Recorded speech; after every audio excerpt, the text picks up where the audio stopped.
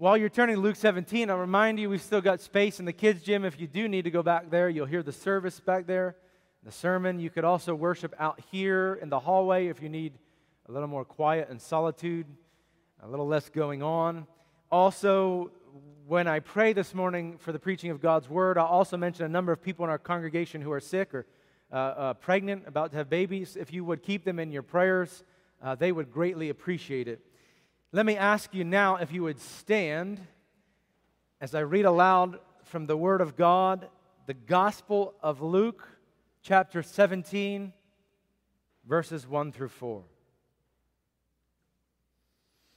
And he said to his disciples, "Temptations to sin are sure to come, but woe to the one through whom they come.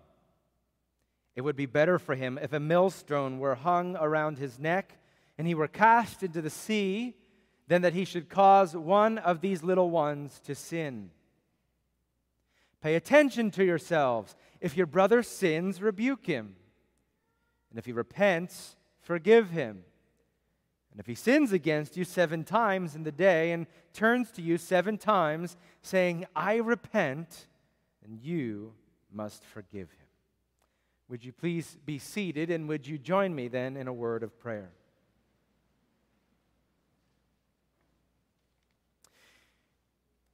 Father in heaven, we ask that your word, we know that your word will not come back void. That your word, by the work of your Spirit, will be productive in a spiritual sense in our hearts. And so we ask, Lord God, that you would begin that work and continue that work by your Spirit. Do that this morning in our presence. We ask that you would sanctify us by this, your word, that you would convict us of your sin, of our sin, not of your sin, of our sin, and that you would convince us of the righteousness of Christ. We ask, our Father, that you would be caring for those in our congregation who are in need this week. We pray for Sarah Beth Capusta as she prepares to have her baby this week. We pray that that would be a safe delivery, that you would protect her and Marigold, that new daughter about to be born. We ask, Lord God, for those who are sick, especially with COVID. We think of John and Kate Peters and their children, and them as they are also suffering with the challenge of a new home that has various unforeseen problems. We ask that you would provide them the means necessary, Lord, to solve those issues in due time. We pray for Aaron and Nancy Borsay as Aaron has COVID. We pray that Nancy would not be sick, and we pray that Aaron would recover quickly. I pray for my own family who is at home sick. I pray that you would help them to recover in due time, that you would protect others who are sick at this time. We pray for Rick and Dawn Ulmer, that you would help them to return safely from the West Coast as they try and figure out how to return home. And we pray for Grace Williamson as she thinks about the next season in her life. We pray that you would help her, that you would guide her, and that you would give her wisdom in all of her decisions. We thank you for her time here. Lord God, we ask that you hear us as we pray, and we ask especially that you would be here with us as we look together at your word. It's in the name of Jesus Christ, our Lord and Savior, that we ask all of this. Amen. Well, you know, often in the Gospels, as Jesus speaks, he can sometimes use very severe language. Very severe language in his speaking. And this has led many people to suppose that Jesus uses hyperbole, and that he uses it often. Now, hyperbole, you know, is a deliberate, intentional exaggeration to make a point. For instance, if somebody would say, "This sermon is so boring that I could die." Okay, that's hyperbole. No one here has ever said that, of course.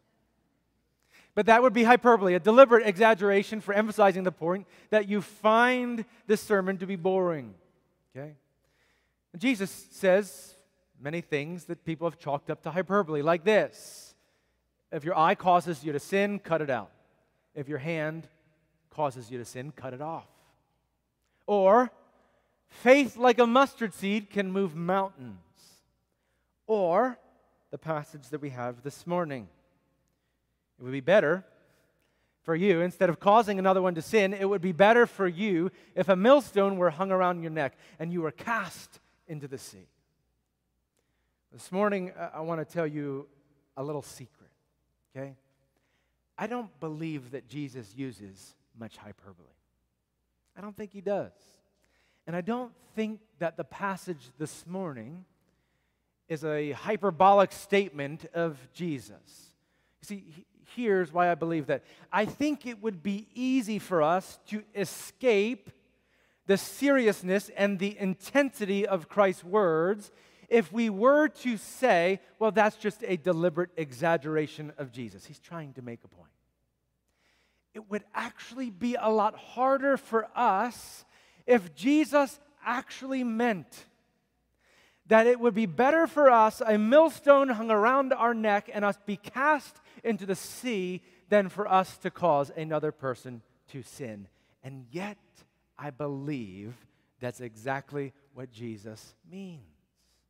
I believe it's exactly what he means in this passage. You see, I believe Jesus intends to communicate the seriousness of sin. And it is more serious than you ever imagined. And so Jesus makes his point in this passage. And this morning, as we talk about the seriousness of sin, see three things that Jesus emphasizes as he talks about that seriousness: the temptation to sin, the rebuke of sin, and then the forgiveness of sin. And those are the things that we'll talk about this morning as we look at this passage. Now, if you're wondering, okay, what should I hope to get out of this sermon? Let me say two things, okay?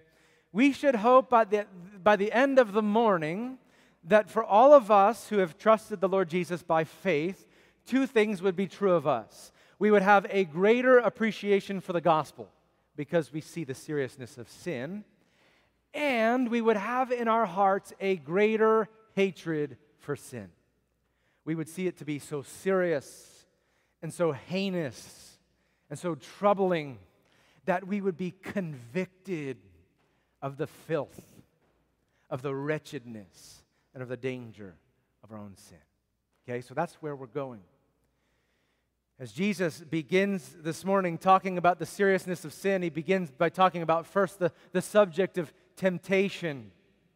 And the word that he uses for temptation, the Greek word is scandala, from which we get our English, the scandalous or a scandal. And it means to entrap or to ensnare. Right? And you know what a snare is.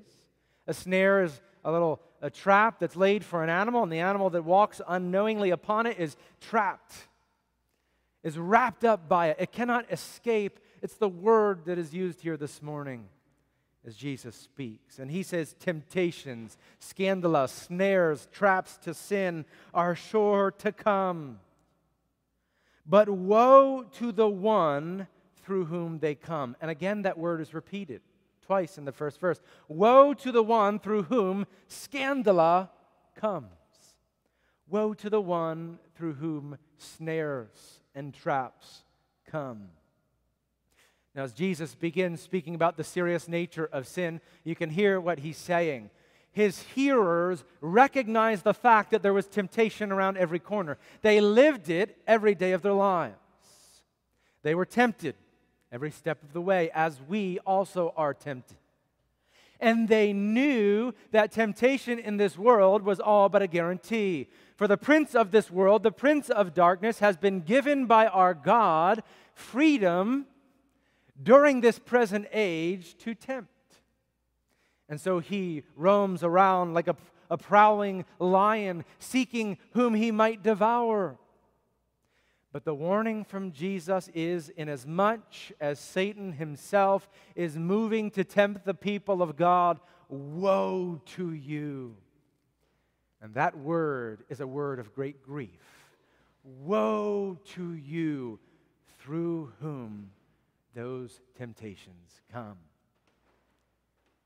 Now, as the audience around Jesus was sitting and listening to him, they might have thought this question, or they might have even asked it aloud. Jesus, how serious is it? I mean, how really dangerous is it? And the temptation to sin, how greatly would you warn us? And to that Jesus gives verse 2. He says in verse 2, it would be better for him if a millstone were hung around his neck and he were cast into the sea than that he should cause one of these little ones to sin. You see what Jesus is saying? The answer is very simple. How serious is sin and the temptation to sin? Well, let me ask you this question. What is the most serious thing you could conceive of? It's more serious than that. What's the most serious thing you could conceive of? I think for most people, it would be death, right? You rack your brain, you think, what's the most serious thing I ever could conceive of in my mind? It would be death. And Jesus gives an example not just of death, but an extreme death, right? Millstone is that stone that a donkey or a horse or an ox would turn, a big old millstone for the crushing of the wheat or the crushing of the grain. A typical millstone was maybe 1,000 pounds, okay? It would be better for you to have a 1,000-pound stone tied around your neck, cast into the sea and drowned and died, than for you to be involved in tempting one of these to sin. See, it's Jesus' way of communicating to us. It is more serious than the most serious thing that you could conceive of. That's how serious is the temptation to sin. Now, as I was looking at this passage, I began thinking in my mind, okay, what does that look like? How do we often fail in this? What does it look like, especially for Christians, when we tempt other Christians to sin? Let me give you a few examples, okay? And the passage specifically mentions little ones. You heard it in verse 2. Woe to you, tempt one of these little ones to sin. I think when Jesus says little ones, he's speaking like the Apostle Paul. When he speaks about children in the faith, I think he's speaking about those who are young in their belief in the Lord Jesus Christ. Whether they are a seeker, whether they have recently converted, whether they're exploring the gospel of the Lord Jesus, whether they are young children or old, okay? Woe to you who causes one of them to sin. Now let me tell you some of the ways that we are in danger of doing that. First of all, we're in danger of doing that when we do the opposite of this passage. And that is, Jesus is saying sin is so serious that you best be on your guard concerning the nature of sin. The opposite of that is when we diminish the seriousness of sin. Okay? And here's one way we do that. Somebody comes to you and they say, I'm really convicted. I have broken the law of God. I feel it in my heart and I must repent of it. It is burning me up inside, right? Here's a danger. If you respond to that person, well, don't beat yourself up over it. Really not that big of a deal, okay? Diminishing the nature of sin, and what we're doing when we do that is we're laying a snare, a trap, that the next time they're tempted by that sin, they have that little voice in their head that says, well, that well-meaning Christian who told me it really wasn't a big deal, you're entrapping them in sin. That's a warning that Jesus gives. A second way we might do this is by involving them in our own sin. And Christians are often guilty of this. Any number of sins, from as minor to the gossip, to as major as the sexual sins that Paul mentions in the epistles. Okay? I think the third way that Christians can do this, tempt others to sin, is through hypocrisy. And hypocrisy we're warned of again and again by the Apostle Paul and Peter in their letters to the churches. And it looks like this. A new believer in Christ, being wooed by the gospel, the Spirit is working in their hearts, and then they look at the Christians around them and they say, wait a second. They say one thing, but they do another thing. Is this really, truly a work of God? Or is there something else that's going on, okay? And they are tempted to the sin of unbelief. Jesus says, woe to you who tempt others. Woe to you who tempt others in sin. It would be better for you a millstone hung around your neck. That's the first thing that Jesus mentions as he speaks about the seriousness of sin. Now look, he goes on. And in verse 3, he says, pay attention to yourselves. If your brother sins, rebuke him. If your brother sins, rebuke him. And this is the second thing that Jesus emphasizes when he talks about the serious nature of sin. Rebuke him. The word rebuke is the Greek word epitomao, okay? Epitomao, and it means to bring a censure against somebody. It means, it's the same word that would be used in court to bring a charge against another person. It is a very serious word. It's meant to be like, oh, did Jesus really just say that? Okay?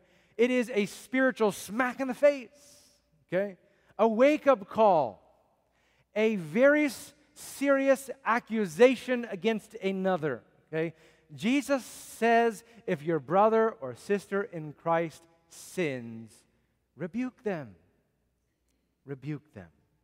As we think about this second charge of the Lord Jesus Christ, let me share with you, if you've ever considered reading on the subject of sin, you probably know that the chief work in all of the last 2,000 years concerning the nature of sin is John Owen's mortification of sin, okay?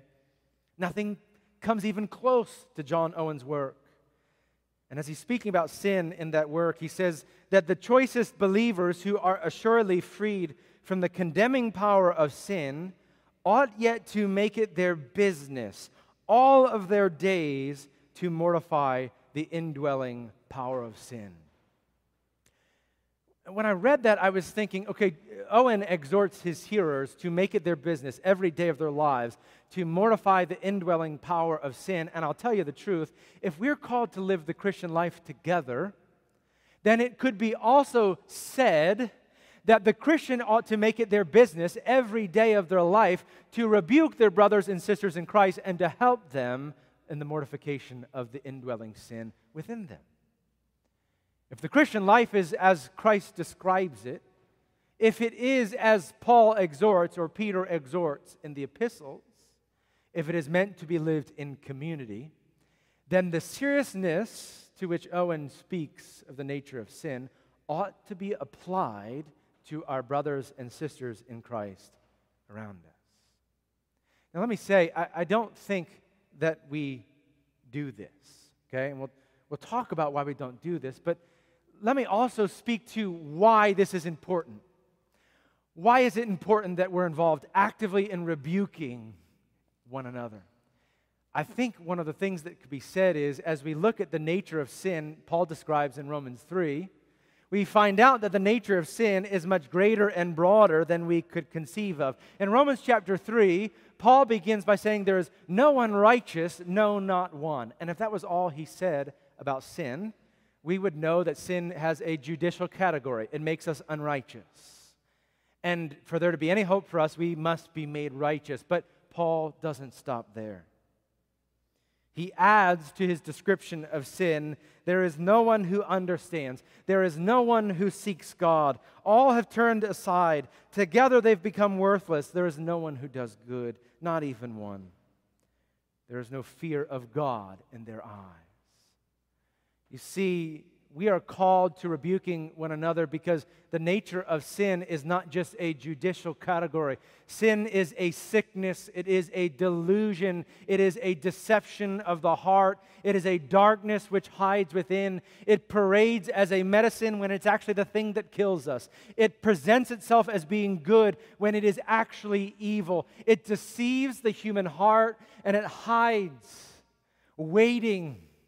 That's why God said in Genesis chapter 4, sin is crouching at your door, its desire is for you, and it will consume you. That is the nature of sin. And you see, if that is the nature of sin, then we lack the ability often in us to be able to perceive it because it hides in the recesses of the heart. And it is in the innermost parts of our being. And the Spirit of God is working within us, but you know what? The Spirit of God is also working in those around us. And they often perceive the things that we do not. And so godly rebuke from one Christian to another is absolutely necessary for the living of the Christian life. I mentioned just a second ago that I don't believe that we do this, right? And I don't think we do this because we live in a largely individualistic society, okay? And even if we conceive of the serious nature of sin, and even if we understand that we have sin in our own hearts, we likely struggle with what I think is biblical rebuke. Because here's what we think. My sin is my sin, and your sin is your sin, and their sin is their sin, and we don't talk about those things, okay? I have my sin, but I want you to talk about my sin, and I'm not going to talk about your sin, okay? Because we conceive of these things as being our things. And other people aren't supposed to speak into our things. But the Bible exhorts and encourages Christians to have a communal life in which godly rebuke is being shared from one Christian to another because of the nature of sin. I'll put it to you like this. As a pastor, I often get questions from people. How do I confront another Christian about their sin? Okay? And it ranges from everything to the sins that we might view as minor to major sins. And one of the questions I often get is, I have a friend, a brother, a sibling, a family member, somebody I know who professes to be a Christian, and yet they're in a homosexual relationship, okay? That's often a question that's given to me. How do I speak to them about that? How do I speak to them about that? And you know what we often do? We just avoid it. Like, that's too complicated, so let's just not go there. All right, but I tell you, in one sense, it's not that complicated, and here's why. You see, if we're viewing sin as the Bible describes it, we ought to view it like a cancer that's hiding deep within the heart. And if you had a friend who had a cancer, right, and this cancer was going to kill them if left untreated, and it was just bringing them kind of to that point where they were ultimately going to die because of the cancer within them, and they were unaware of it, but you know what? You could see it, and you perceived it, and it was just obvious to you. And you saw it. Wouldn't it be your responsibility to speak to your brother or sister in Christ about it? Wouldn't they consider you a messenger of God if they were brought to repentance? And through you came the message of life. Or wouldn't you be considered negligent and complicit if you didn't speak to your brother and sister in Christ about the cancer that was hidden deep within them?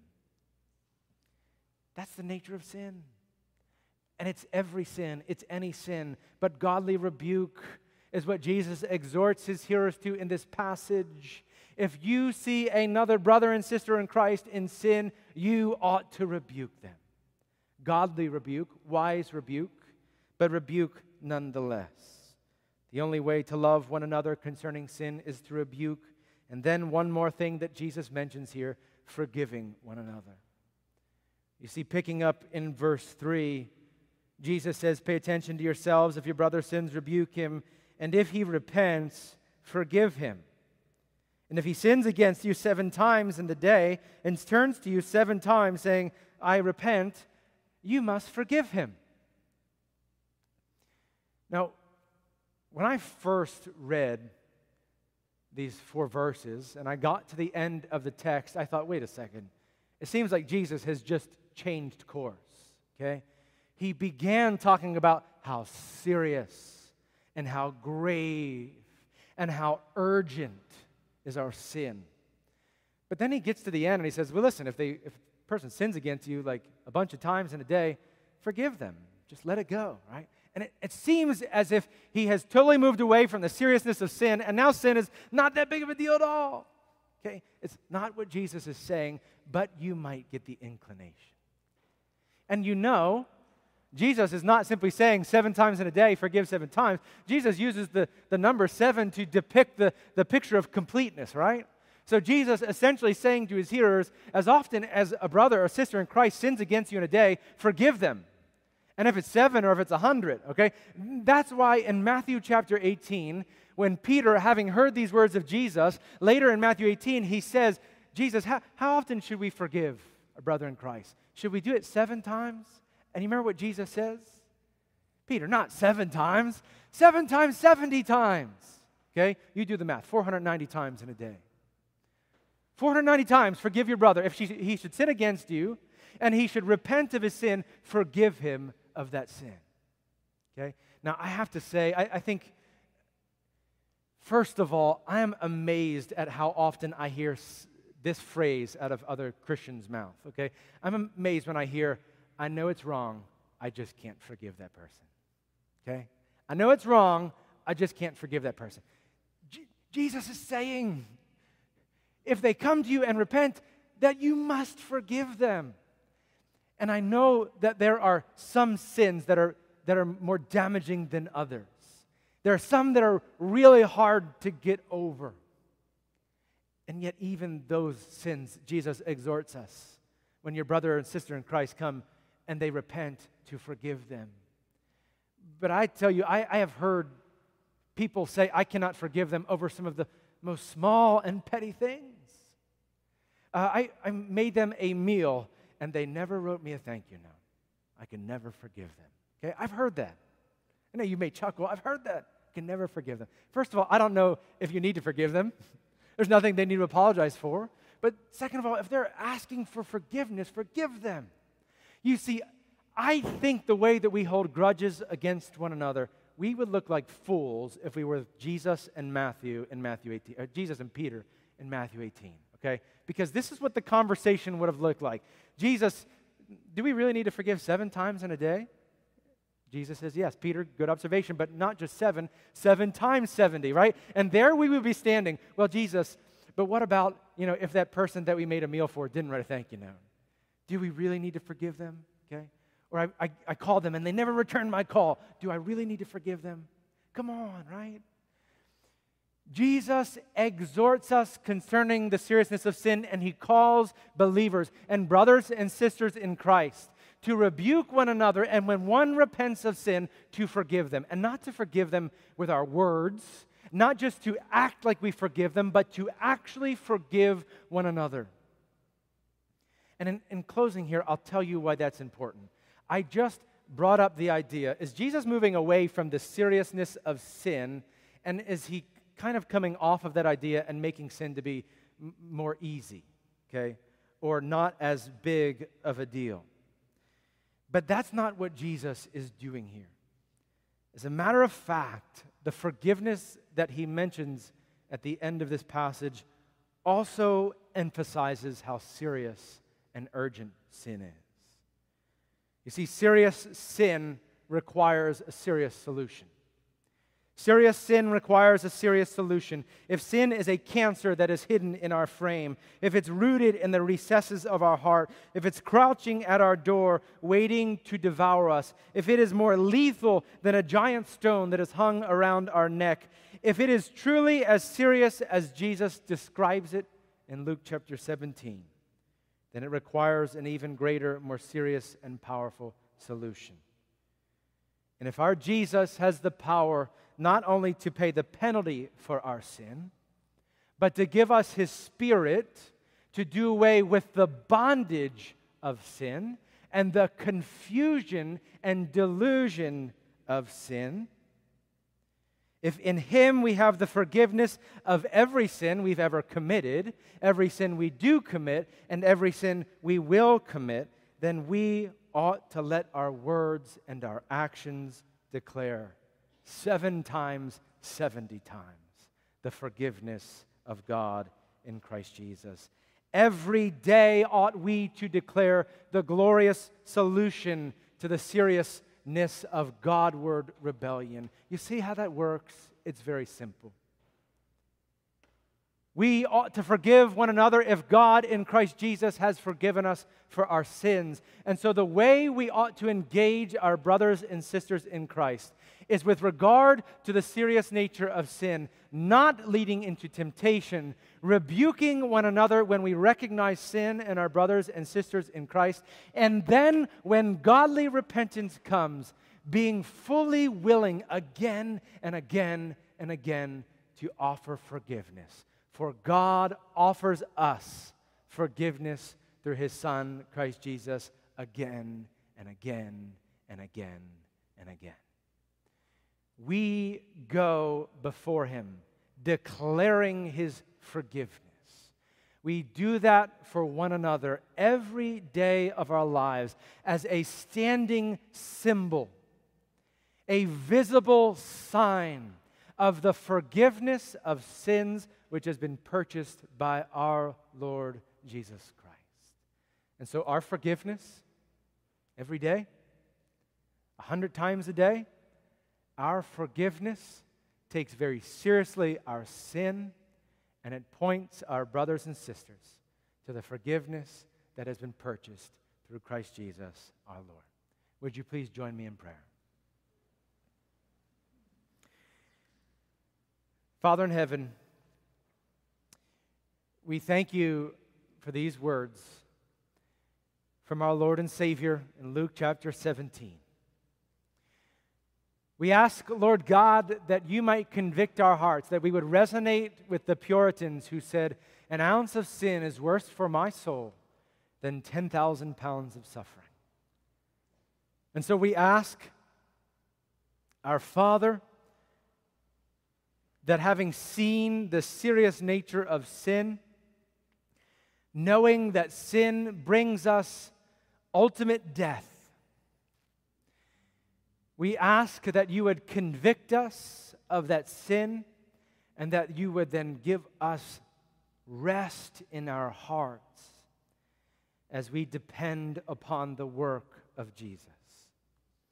Knowing by faith that he has gone before us and that he has suffered the death that we deserved, and he has taken upon himself our sin, and that he has given himself, his body, his blood, broken and poured out for us, that we might be forgiven. And so, Father, we ask that you would burden our hearts to forgive one another, not holding a grudge, but always forgiving. That we would demonstrate the mercy that we've received, being merciful first and foremost to those who are of the body of believers, and then demonstrating that mercy as we go forth from here. We love you. We ask that your Spirit would work in our hearts, continuing that work of sanctification as you make us more and more like our Savior, Jesus Christ. We love you. We thank you. It is in your name we pray.